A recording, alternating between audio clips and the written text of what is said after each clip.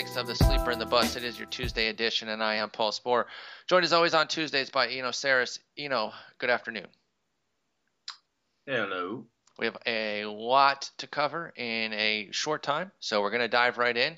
I'm not even going to ask you how you're doing. I know you're doing fine. You're about to go to the yard in a little bit. But we got to talk. Jason and I spoke about Adrian Beltre's injury on Sunday. We realized it was going to be pretty bad. I still think that it's being undersold, but the fallout from that is that Joey Gallo's been called up. So now we've been given a time frame. I think people are still looking at that 2 to 4 week time frame with Beltre, and I don't know. I still feel like it's going to be more. I thought the first thing was saying he won't even swing for 12 days, so how's he going to be back, so quickly after that? So I'm a little bit worried about Beltre, but of course everyone's focused on Gallo coming up, the huge power prospect. Dude can just crush. He and Chris Bryant last year at the Futures game having a great time with the pop, but tons of swing and miss. If you think Chris Bryant swings and misses too much, just wait until you see Joey Gallo. First off, what do you think of the Beltre injury? Do you think that 2 to 4 week time frame is legitimate, or should it be longer in your estimation? And then talk to me about Gallo and your expectations for him. I think there's actually an implicit idea that the Rangers might not agree to it or publicly, but I think there's an implicit idea that this might be on the longer end because they brought up Joey Gallo, as opposed to some Round Rock, whomever, or they could have brought up Rougned Odor. Oh, yeah, that's true. They could have just brought – and that is somebody that Jason and I spoke about. We said Odor could have just been called up and then jostled around with guys like Adam Rosales. And Rosales can play third, yeah. So, I think this does suggest that there may be a little worried it'll be longer. That's about all I can say about Beltre, other than he's been, healthy and great and had a lot of longevity and needs to hang around long enough so I can talk to him about this damn story I've got in my head. But Joey Gallo, on the other hand, is interesting. He led the Texas League with strikeout rate, which isn't too surprising, given your intro and what people know about him. But it was a pretty fair amount too. I mean, 33.6%. Next is David Washington, no name that I know of. Hunter Dozier, the Royals. I think somewhat surprising. College-aged guy that was maybe going to be a shortstop, probably not going to be a shortstop anymore. He is scuffling. But what's funny is that you see Joey Gallo leading the list with strikeout rate, then you go over to Weighted Runs Created Plus, and he's at 192. So he's basically been twice as good as the average batter in the Texas League this year. Oh, wow. And then all the guys next to him, after him on the list, all the guys over 30% strikeout rate are all below league average. So there's a lot of we talk about this all the time about putting the balls in play and not really getting the benefit of the bounce ever, and just having a real small sample on balls in play. But he does really good on balls in play. He has a 450 BABIP.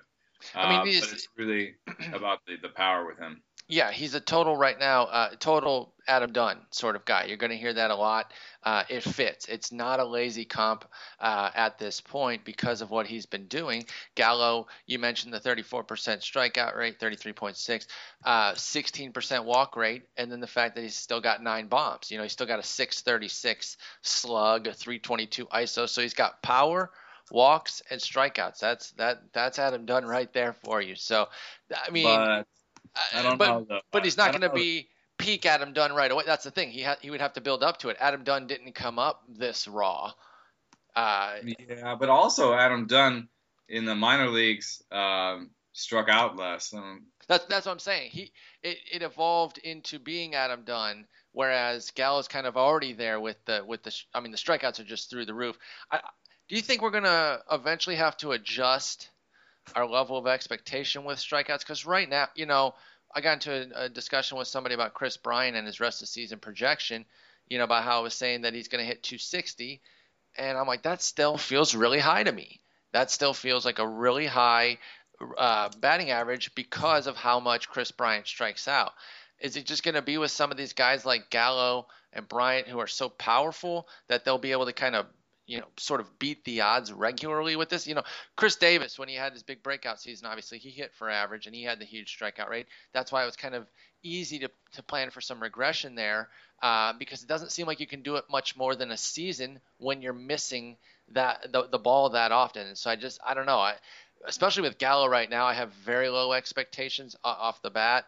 But even with Bryant for the rest of the season, I still think he's going to hit a real rough patch where the swing and miss is played up, and all of a sudden he's hitting 240 the rest of the way. It was still with great power, but not 260, not some of the 280 figures that I've seen people throw around for like a Bryant rest of season. So what do you think about the strikeouts? Are we going to have to adjust our level of thinking, or are the guys that strike out so much going to come back down because they have to? Yeah, I mean, it is one thing. There never used to be guys that struck out 30% of the time. I mean, for a long time, that was basically you're out of baseball kind of stuff. It's like a scarlet letter to strike out like that. Yeah, like a third of the time. I mean, what do you really got to really do a lot in the other two? And the funny thing about Chris Davis is he didn't even pair a good walk rate with that on the way up. But now pitchers are a little bit more afraid of him, I think. The walk rate's been a little better. But yeah, and then there's one thing to say about Chris Bryant, striking out 30% of the time when he struck out, maybe 26, 27% of the time in the minors. So, that's one thing. And then there's Joey Gallo, who struck out, 30 to 38% of the time in the minors. I mean, his minor league strikeout rate is like 35%. So, and not even at the highest level yet either. That's the thing. Yeah, so what would he be like against the crafty veterans in AAA? On the other hand, I know that Keith Laws talked about Joey Gallo making adjustments and improving his approach to the plate. And there's some benefit to be given to the fact that he's 21. I mean, some benefit to be taken from the fact that he's 21. Mm-hmm. That gives him, 4 or 5 years at least of strikeout rate improvement. So that is a good point to make. Adam Dunn came up at 22. Not that it's a huge difference, but also Adam Dunn came up in a different time. I mean, that's the bigger point is that strikeouts are up everywhere, and so that's kind of what I was trying to get at. The eras are different. So yeah, we do make that comp, and I do think it has some fitting to it. But I'm just wondering, how much historical stuff should we be looking at saying, hey, a guy with X strikeout rate has never done this? It might become like the passing records in football. No guy has ever done this. Well, yeah, that's because they played a completely different game of football as recently as 10 years ago. So all the records that they cite are kind of stupid to me. They don't hold a lot of weight. I'm wondering if we're getting there with strikeouts to where we have to readjust everything, at least how we look at it historically. But I also don't think I'm smart enough to be the math person to do that. That's the problem. I'm just telling other people to do it. Figure it out, guys. Well, my catnip is a little bit more, I hate to say, but I'm going to bring up the name Brandon Wood. And yeah, you have to with this. I mean, you have to.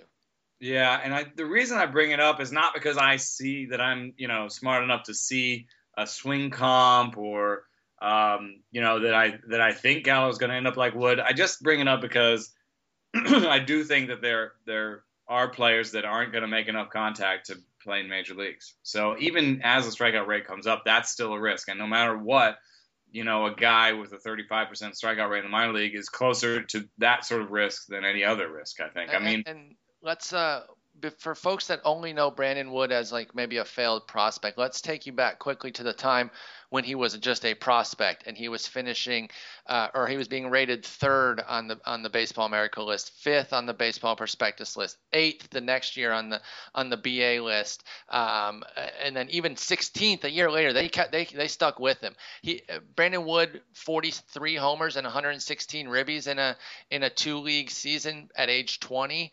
But he struck out 134 times in 134 games, then 25 homers and a 907 OPS the next year with 149 strikeouts in 118 games. And what it all added up to was not much in the majors. Knocked around for 5 years, only 751 plate appearances, and 218 strikeouts. That's a 29% rate, which again, even just 5 years ago, or 7 5 to 7 years ago when he was playing in the majors, that was obscenely high. I mean, it's still pretty high now, but it was obscenely high at 29% that short time ago. Yeah, and there are other guys, Josh Booty, Dallas McPherson, even Brett Wallace, that fit this profile. Mm-hmm. And it's, then the other name I wanted to bring up was Michael Franco, which is, I think, an interesting name to bring up right now because he's a guy who's shown some good power, not Gallo-esque power, but good power with, a third of the strikeout rates of Joey Gallo. And then there are people who say that, Michael Franco has slider bat speed and he's going to strike out a lot more in the major leagues. Well, the one thing that we can kind of look at his line right now is that he has a major league average swinging strike rate and a good strikeout rate and major league average power. But, that sort of upside, it's a ceiling floor situation again. And I'm always like, much more attracted to the guys with the higher floor, just because, in the all or nothing thing, I don't want to end up with the Brandon Wood. I'd rather end up with a couple guys, hitting 285 with, 18 homers, then spend 5 roster spots trying to find Adam Dunn. Yeah. So, I guess that's just a personal preference, and it doesn't always work out that well. I will admit that sometimes other teams in my leagues sometimes have better boom or bust cycles where when all their players come together, they're better than me. I do, my 20 teamer that I talk about here all the time. I've taken that approach where I just try to get high floor guys that are going to play well. I hope. And then, nail all my pitchers, which I do. And I'm 6th again this year out of 20. Last year I was like 7th or 8th. Maybe what's missing is the sort of way going to get for it first. And getting that jewel prospect and riding him to the top. But, it takes a lot of pain to get there. If you were trying to go get Joey Gallo right now, you'd have to give up a lot. Absolutely. And it's easy to think now how much it'd be worth it if you gave up a trade for Chris Bryant as recently as last year, but you didn't know he was going to do this, and he's still only done it for 40 games. So even then, it's not like you could say whatever trade you did to get him, and you would have had to pay the farm last year throughout the entire year because Bryant was amazing and always felt like, hey, he could be called up any day realistically because he's so good. And so, yeah, you would have had to pay through the nose. And I hear you on that. So if you're in a 20-team league and you're consistently maybe 5 through 8 almost every year, never really falling below that 10 threshold, you're saying that there are other guys who are maybe 1 and 2 every once in a while, but then often sitting maybe in the 15 to 20 range because they got a few busts or they cleaned out their system for a couple prospects who didn't pan out, so now they're completely restarting the cycle. And it's just a matter of preference, like you said. Do you prefer to be the guy who can just always kind of be there and then maybe do some trades to really get over the top, or do you want to build it all on your own but have that boom or bust potential to where you're going to have some long summers in that league? So I hear you on there's money down, so I want to be in it every year. Ditto. That's the way I play. I'm always trying to compete. I don't like to give up years. Even in a league that is kind of a dynasty, I'm not trying to pay my X dollars to just chill though. So for a year. I can't do it. I can't do it. So no, I'm 100% with you there. Some people have the patience for it or the desire. I don't have either. Let's go ahead and move on. Let's talk a little bit about. Well, I just wanted to add one aspect of this because. Because I said this is not the time to go get Joey Gallo. And somebody asked me otherwise, is this the time to go get Jose Fernandez? And I don't think so. It's these guys have so much hype going around them. And then the people who owned Joey Gallo, you have to put yourself in their shoes. The people who owned Joey Gallo until now, the people who owned Jose Fernandez for the first couple of months, they're just about to get a taste of, what they waited for. Mm-hmm. So I don't think this is a good time. And just a couple of ways that I try to, maybe keep my toe in the high upside bin. I just do it on a lower level. I'd rather not pay for Joey Gallo now instead, even in the Ranger system, I have 2 prospects in a couple of my leagues that I think could be Joey Gallo's down the road. You just need to give him some time. One guy's Lewis Brinson. Yes. Who has, all the tools, power, speed, a good amount of patience, strikes out a little bit too much, but, more like 25%. Is the other one Nomar? Another guy, Travis Demerit. Oh, I'm unfamiliar with this gentleman. Well, for his career so far, he's got about a 13% walk rate and a 35% strikeout rate. Oh my God. But he's got almost a 200 ISO, and he has 35 homers and 21 steals in something like 700 plate appearances. Oh my gosh, that's insane. And he plays up the middle on the infield. So he's probably going to be a second baseman. This could be somebody that folks should get used to hearing about soon. I got him pulled up now. Yeah, he's an A-ball, and as I don't know, I've mentioned on the show a couple times maybe, but my bandwidth kind of stops at AA, and then I have a cursory knowledge. Guys, but now everybody's bandwidth, and now absolutely. No, you're right. Guys, so you kind of almost, if you're going to take a chance, and you can take a chance on a couple of these guys, and hopefully have the roster slots to do it. Of course, their percentage these are big bust rate guys. But the cost is much lower, like you're saying. Striking out 35% of the time, but at least the cost is a lot lower. So that's all I'd say. No, I guess the reason that I also don't get pushed beyond AA is I don't have an actual dynasty league in my arsenal, like a full-on legit dynasty league. So that helps me, because I know once a dynasty league gets drafted, that initial draft, every other draft, it's not. You're not drafting Bryce Harper again. He's on the league, or he's on the team. Right. He was the 3rd pick overall or whatever, and he's gone. So now you're looking at who's in the fall league. Because there's always a handful of hardcore dynasty leaguers that come to the AFL Baseball HQ symposium every year, and they're scouting these guys. Really trying to get a beat on the ones that we aren't paying much attention to. They're like, who are these other guys here? Everyone knows the Trouts and the Posies and the up-and-comers that we're seeing there, but they want to find guys like this Travis Demerit guy that you're talking about for Texas. That could be a great find. Like you said, it's prospecting, but the cost is low, and that's what matters here. Speaking of prospects, let's stick on prospects. I'll get to the other guy there in the middle with the other guy at the other top. I think you know what I'm talking about. Nobody else does. Don't worry about it. Carlos Correa. His heel is hurting, a little bit, a AAA injury here, and so that's obviously going to delay him a little bit. It's just a day-to-day thing right now. He's kind of out of the lineup here and there, not a full-on disabled list or anything, but obviously those that were getting really excited about that any sort of day call-up, it's probably at least on hold for a couple of days. I guess anytime we say that, though, the guy seems to get called, whoever it is, because Jason and I were talking like, well, it won't be Gallo, that's for sure, and then it was Gallo. So I have no idea. Maybe Correa is on his way up. I have no clue. But my guess, based on the information that we do have, is that with a heel injury kind of nagging on him, and the fact that he doesn't have like some 1,000 OPS at AAA means they're not going to be in a rush. Plus, they're still playing really well for the Astros. But if you got to ballpark it, I'm going to make you guess. When do you think we will see Correa? I think they might try to get through it without him. I could see that. Between Marwin Gonzalez and VR, they have a bit of an offense-defense platoon. Oh, that's a good call. I didn't even think about it. That's a good one. And it's amazing, and it might not hold because VR is showing the best strikeout rate of his career by like 10%.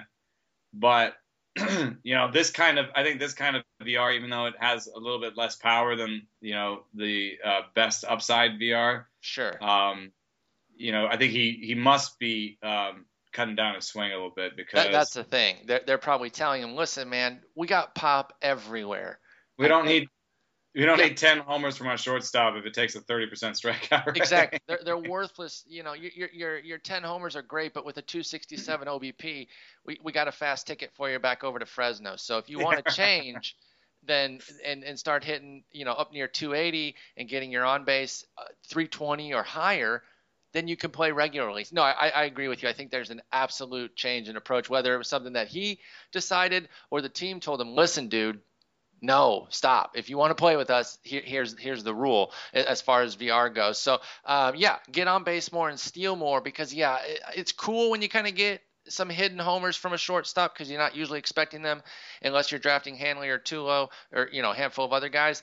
But they're unnecessary. I'd rather see VR try to get 25 stolen bases with a decent average. And And so now they have a health reason to keep him down, and I don't know though. I mean, you never know. Maybe they look across at Gallo, and maybe the standings get tighter. I mean, right now, the Astros are ahead of the Rangers by 6 games, pretty much 5.5.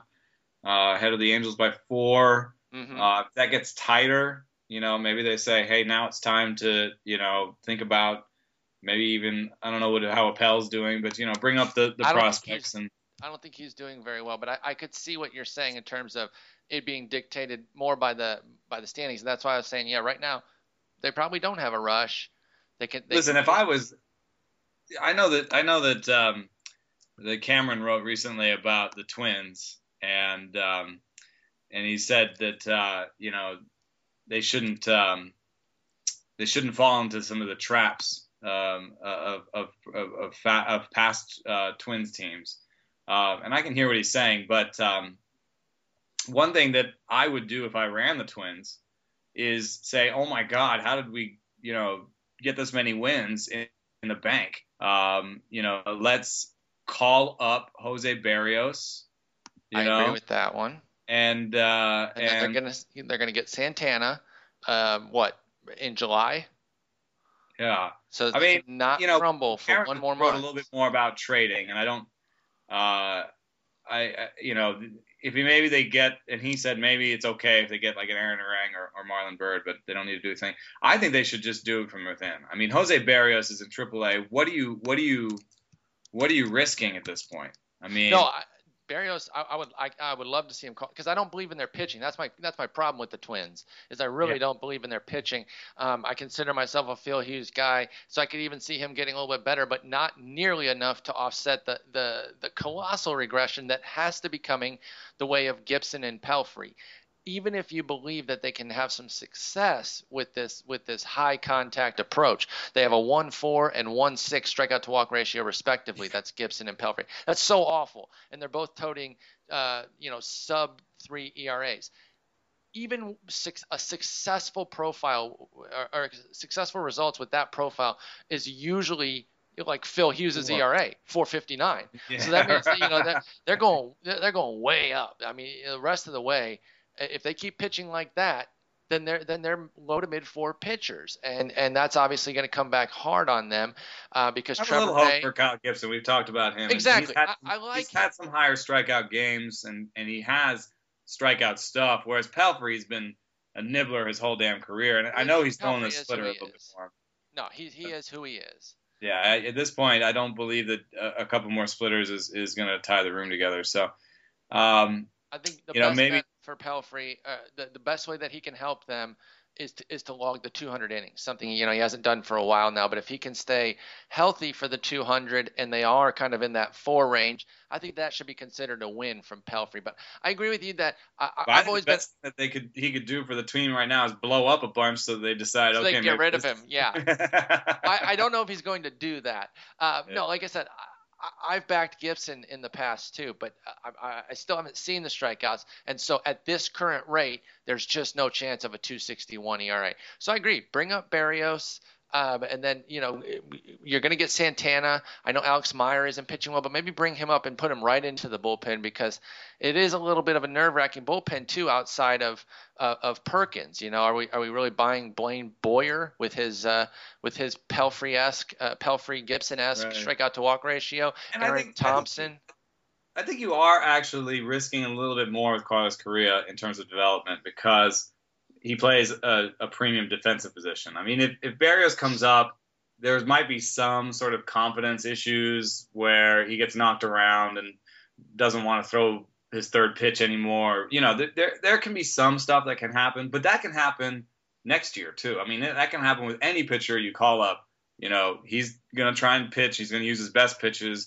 He may throw development out the window. I mean, look at Archie Bradley.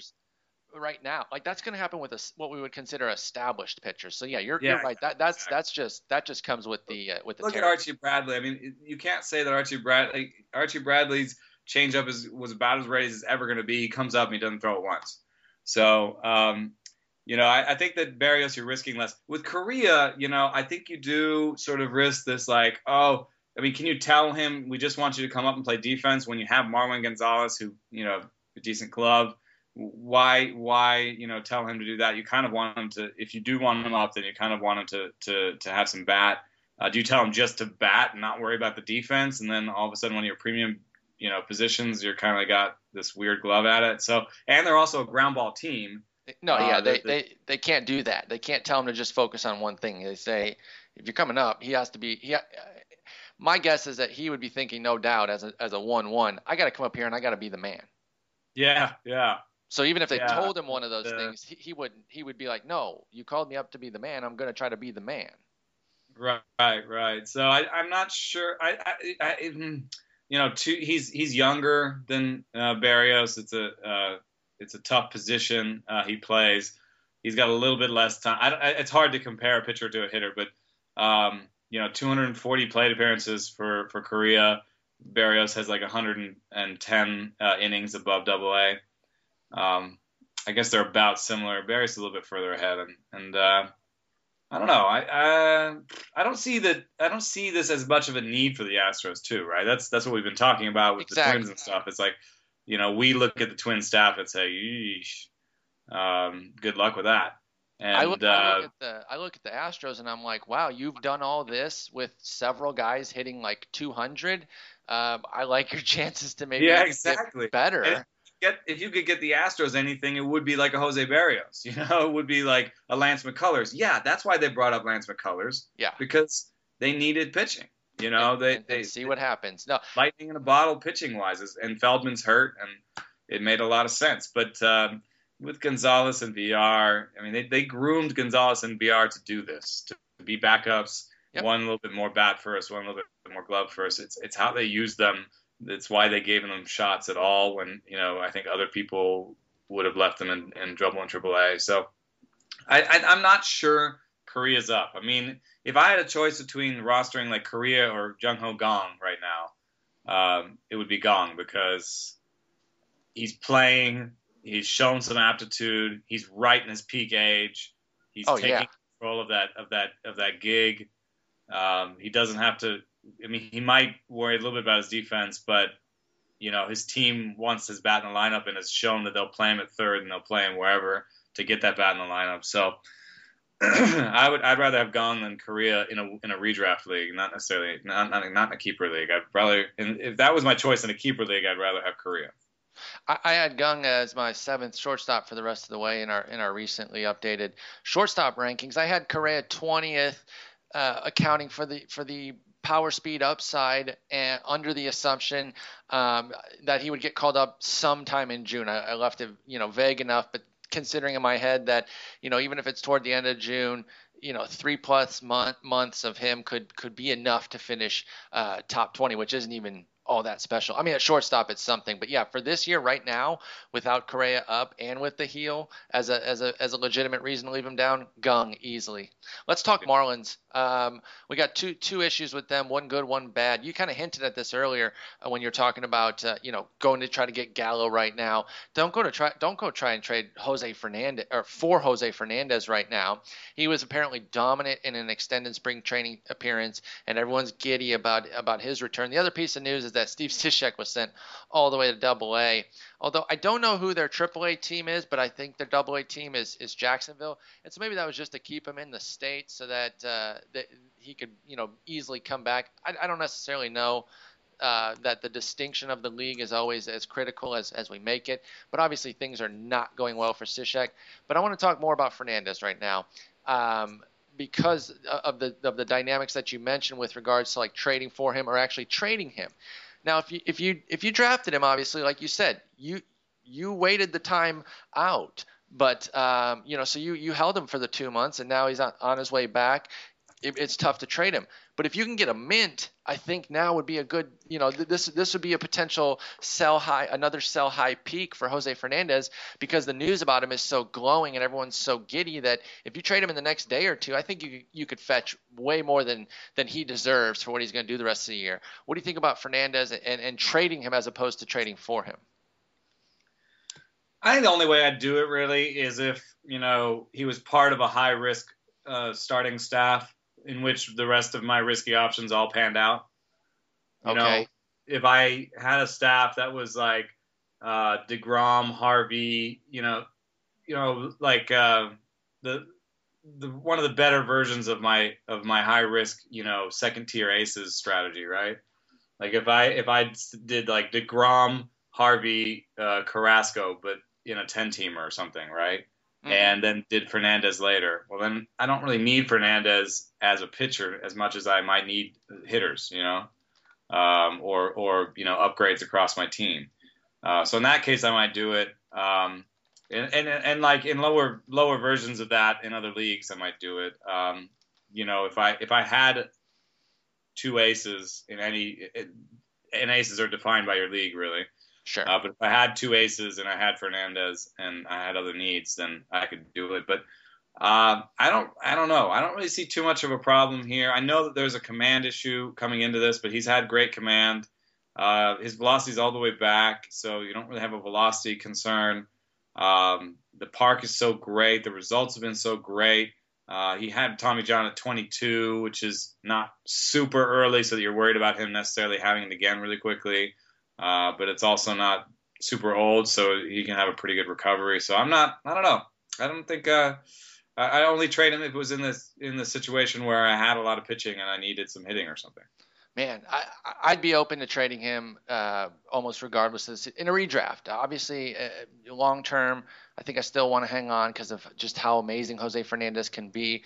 But in a season long, I'm definitely entertaining the offers right now because I've never, from the start of this year, I never really believed that he's going to be himself coming back. So I think the expectations for him when he does come back are a little too high. And so if I can fill, 2, maybe 3 holes, or at least get a couple holes filled and maybe another upgrade as opposed to, getting 3 for 1, then I think I would do it for Fernandez.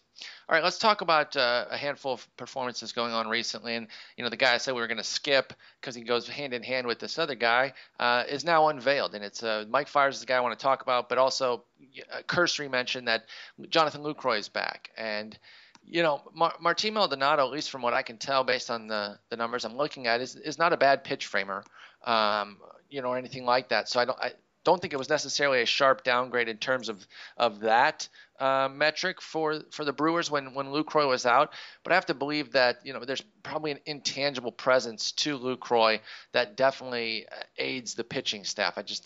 I don't know how you could quantify it, or even if you can. But of course, to help push that narrative, he returns and Mike Fiers throws 6 shutout innings, and they win 1-0, against the Cardinals. What do you think about Fiers and then Lucroy's return at large for Milwaukee? Yeah. I mean, what surprises me sometimes is when I watch Mike Fiers is that he doesn't have pinpoint command.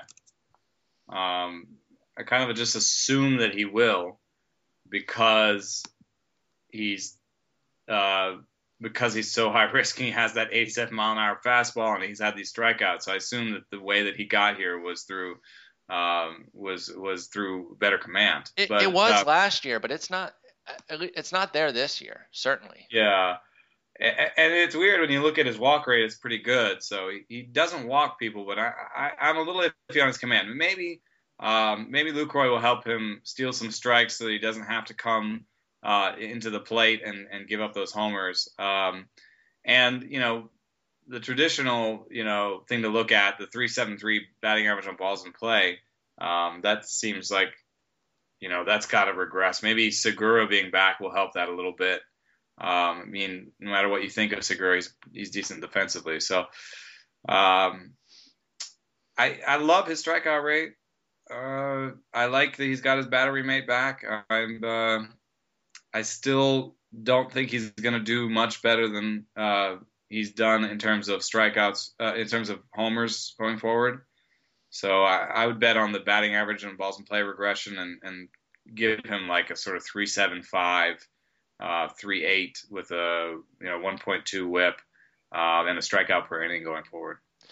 So with someone like Fiers last year, when he has that kind of run, it's the meeting of command and control. Obviously, the control has always kind of been there for him. Even going back to that 2012 season. But then when he was really good, he's mixing in the command with it, and then everything melted down in 2013, and then for spots of this year, the control's still been there, been finding the zone plenty, but with bad pitches. And you mentioned the home run piece, but now he's now on a 5-start run with a 2.57 ERA in 28 innings with 27 strikeouts. So you mentioned the strikeouts are in place for Fiers.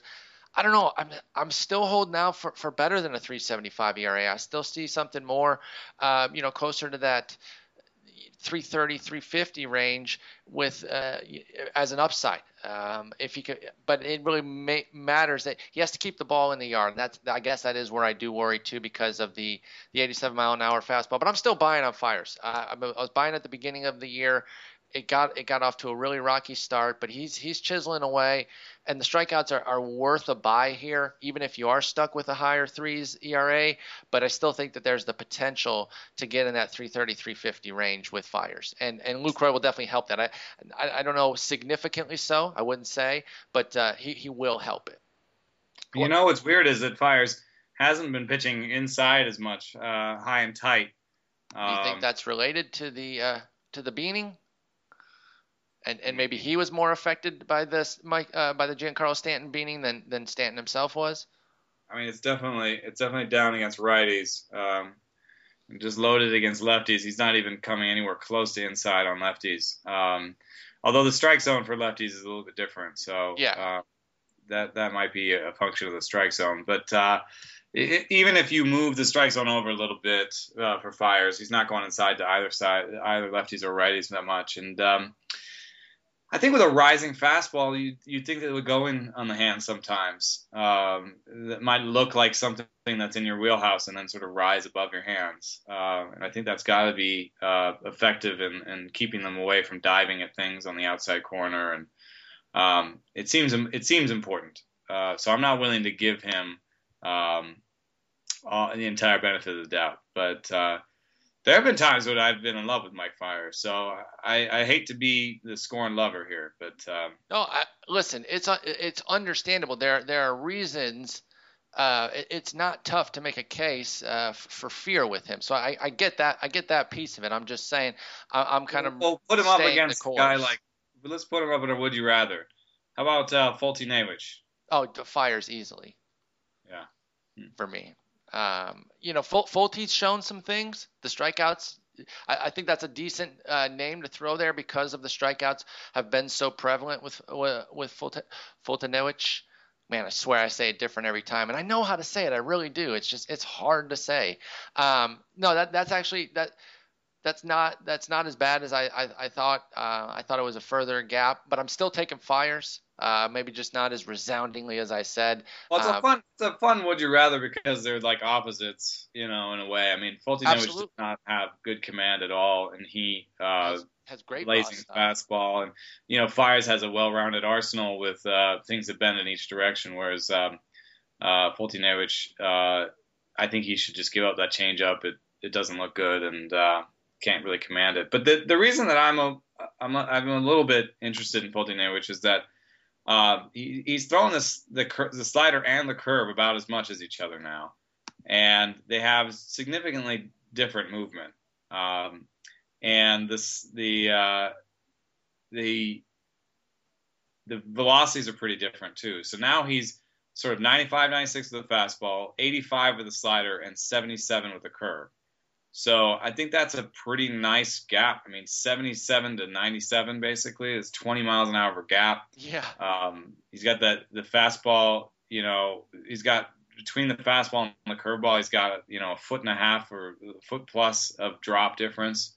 So he's got a lot of things going for him. They've changed his delivery slightly.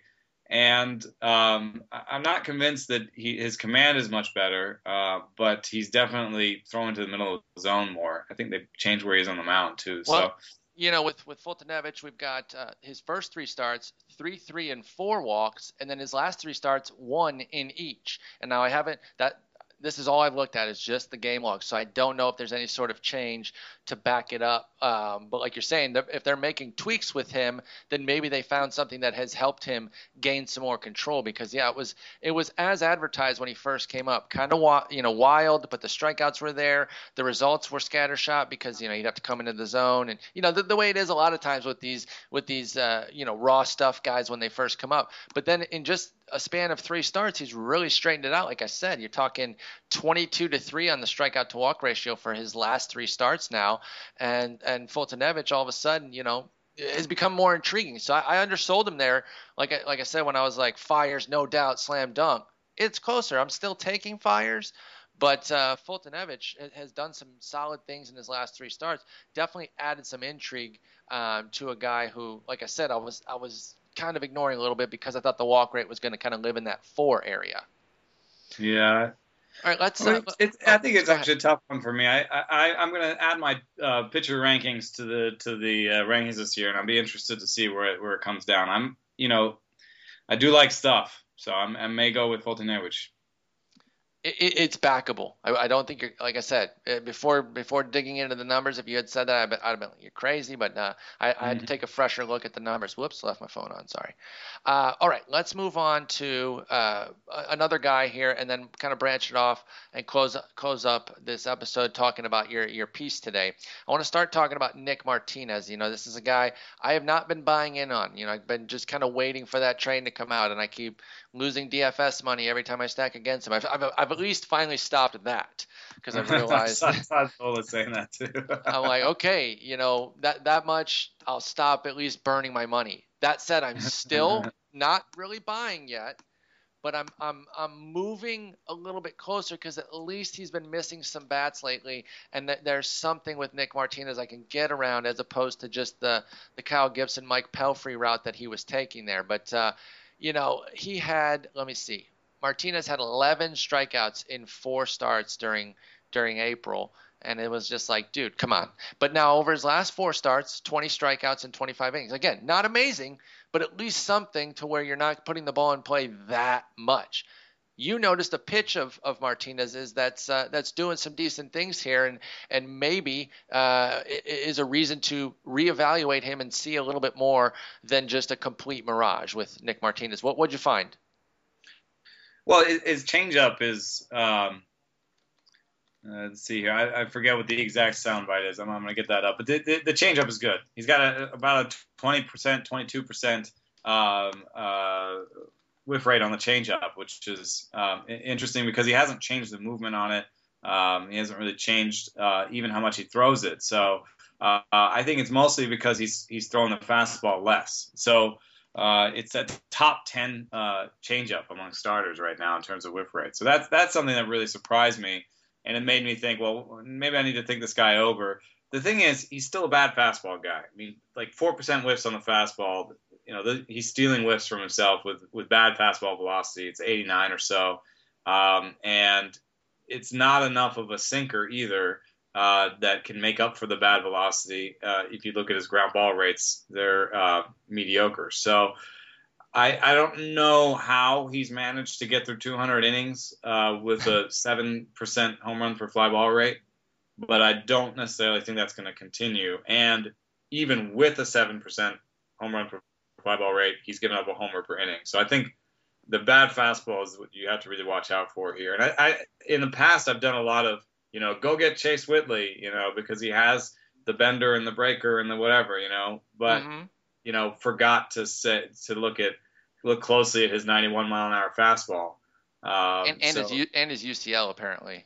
Right. Yeah. You just didn't know how susceptible it was. I don't think I don't know anything about Martinez's health, but in his case, I do think that what's happening is he's throwing more sliders.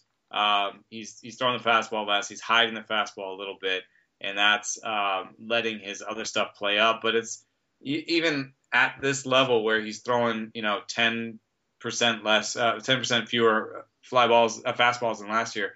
Even at that level, his swing strike rate isn't average, and his strikeout rate is 5 per 9. It's just boring. I mean, I hate. If you had like a 60% ground ball rate. That's what, yeah, exactly. I hate cutting down guys who are having some success, just out of hand, because it kind of feels nasty. But I just can't buy into it. The 2.03 ERA, when you see a 1.26 WHIP, you're like, one of those is not like the other, and it's because he's putting on too many base runners to have such a great ERA. He kind of did this last year. I don't know if it's the correct thing, but yeah, through May he had a 2.75 ERA, and over the final 4 months he put up a 5.26 in 101 innings, with 57 strikeouts and 14 bombs. So home run suppression is definitely a big key here. He's got 0.6 homers per 9 because he's turned up the ground ball rate. But like you said, it's not if it was some Dallas Keuchelian rate, we could get a little bit more excited, but it's not. It's 44%, which is good, not great.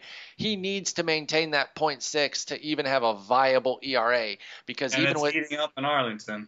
Exactly. And because even with that, even with a 0.6 rate, I still think that he would be a 4 ERA pitcher the rest of the way. Whereas if he starts lingering back up toward the 1.2 mark we saw last year, then you're in deep trouble. If you've gotten some good starts out of Martinez, congratulations. But if you're not selling or even outright cutting, like, go cut him for Foltynewicz right now if that's available to you. If you're not trying to move out of this, you're going to get burned. I promise. Let's talk about some other guys in your piece here, because you were talking about standout pitches, and you looked at sliders, changeups, and curves. Who stood out to when you were looking at them? Just pick the guy. What was the most interesting find to you? Obviously, if the Martinez one was, you have to scratch that one. We've already discussed that. But what was the most interesting find that you had within looking at these standout pitches? Well, there's 3 names that won't help people too much in terms of, they might help in terms of trade acquisitions, but not in terms of waiver wire. Sonny Gray now has the best slider in baseball by whiff rate among starters. So he was looking for a changeup, and I think the slider he found is good enough. So that's kind of reminded me of Kershaw, when Kershaw didn't have a slider and he just picked it up, and then it was awesome. Right. So I think Sonny Gray is a kind of a singular talent, and given my research on short pitchers, not necessarily having different outcomes than tall pitchers when it comes to career stuff, I'm sort of like a little bit more into Sonny Gray now than I was before I wrote that piece. Otherwise, Clayton Kershaw's curveball is now best in baseball, which I'm happy for, just because when I wrote about what makes a great curveball in the past, everyone said, "Where's Kershaw?" And I said, "He's like, 14th," and people were like, "Shut up." Shut up. So now I can say, "No, you shut up. It's best." And then Trevor Bauer's curve is also top 10. And given all the pitches he's thrown, and the fact that his splitter and change are moving differently and are getting more whiffs this year, I'm totally bought into Trevor Bauer. I believe in him and his coach, Kyle Boddy at Driveline, and I think that they are really on top of getting the ball to move in new, interesting ways, and I think that they're getting the most out of Bauer. But in terms of waiver wire, there was one guy that I think I never, Miguel Gonzalez. Yeah. I don't think I own a single share of his. Me neither. And I don't think I ever have. I didn't, stream him to pick him up. I'd never DFS'd him. Yeah. I don't think, despite how many, thousands upon thousands of fantasy innings and leagues I've played, I've never had Miguel Gonzalez, and it's not like he's so bad that you would never want him. It's just that I never end up with him, and he's off to a really nice start. His ERA is kind of in line with what it's always been, but the whip is way down, which really makes him more of an asset. I mean, you can find in like a 12-team mixed league, you can find a 3.5 ERA on the wire pretty easily. And when it's coming with a 130 whip, which is what Gonzalez had last year, you're like, okay, maybe I'll try to get a couple good games here and not get, my whip through the roof. but it's not that useful. Well, now with a 116 whip, the 348 ERA is a lot more palatable, especially with a 20% strikeout rate, also a career high from Gonzalez. So are you seeing something in his changeup that suggests that some of what we're seeing this year might have some realness, and we can kind of believe? Well, I mean, one thing that was interesting, I mean, it's a 23% whiff rate on the changeup, and maybe it's a split finger, and maybe that's unfair, but to compare it to changeups. But even if you compare, is it though? I think that's fair to. There's a lot of mix. I will just say that the average splitter gets about 16% whiffs, whereas the average changeup is around 13%. So Okay. If you do get classified as a split finger, then you're in a different class. But I do know there's tons of split fingers in the changeups because Alex Cobb shows up as a changeup, and that is definitely a split finger. No, it's 100%. Yeah, so I've always lumped the two together, but it's good to know that the whiff rate threshold for average is 3 percentage points higher. You said 13 for changeups, 16 for splitters. So it is worth knowing that, but I still think that if you're classifying the two together, you're not off. And a 23%, Miguel Gonzalez crushes either threshold, so that helps. Yeah, and he's top. It's the difference between being sort of. I mean, the pool is smaller when it comes to split fingers too. So the best split finger. Let's see if I can find this quickly. Isn't it usually Samardzija?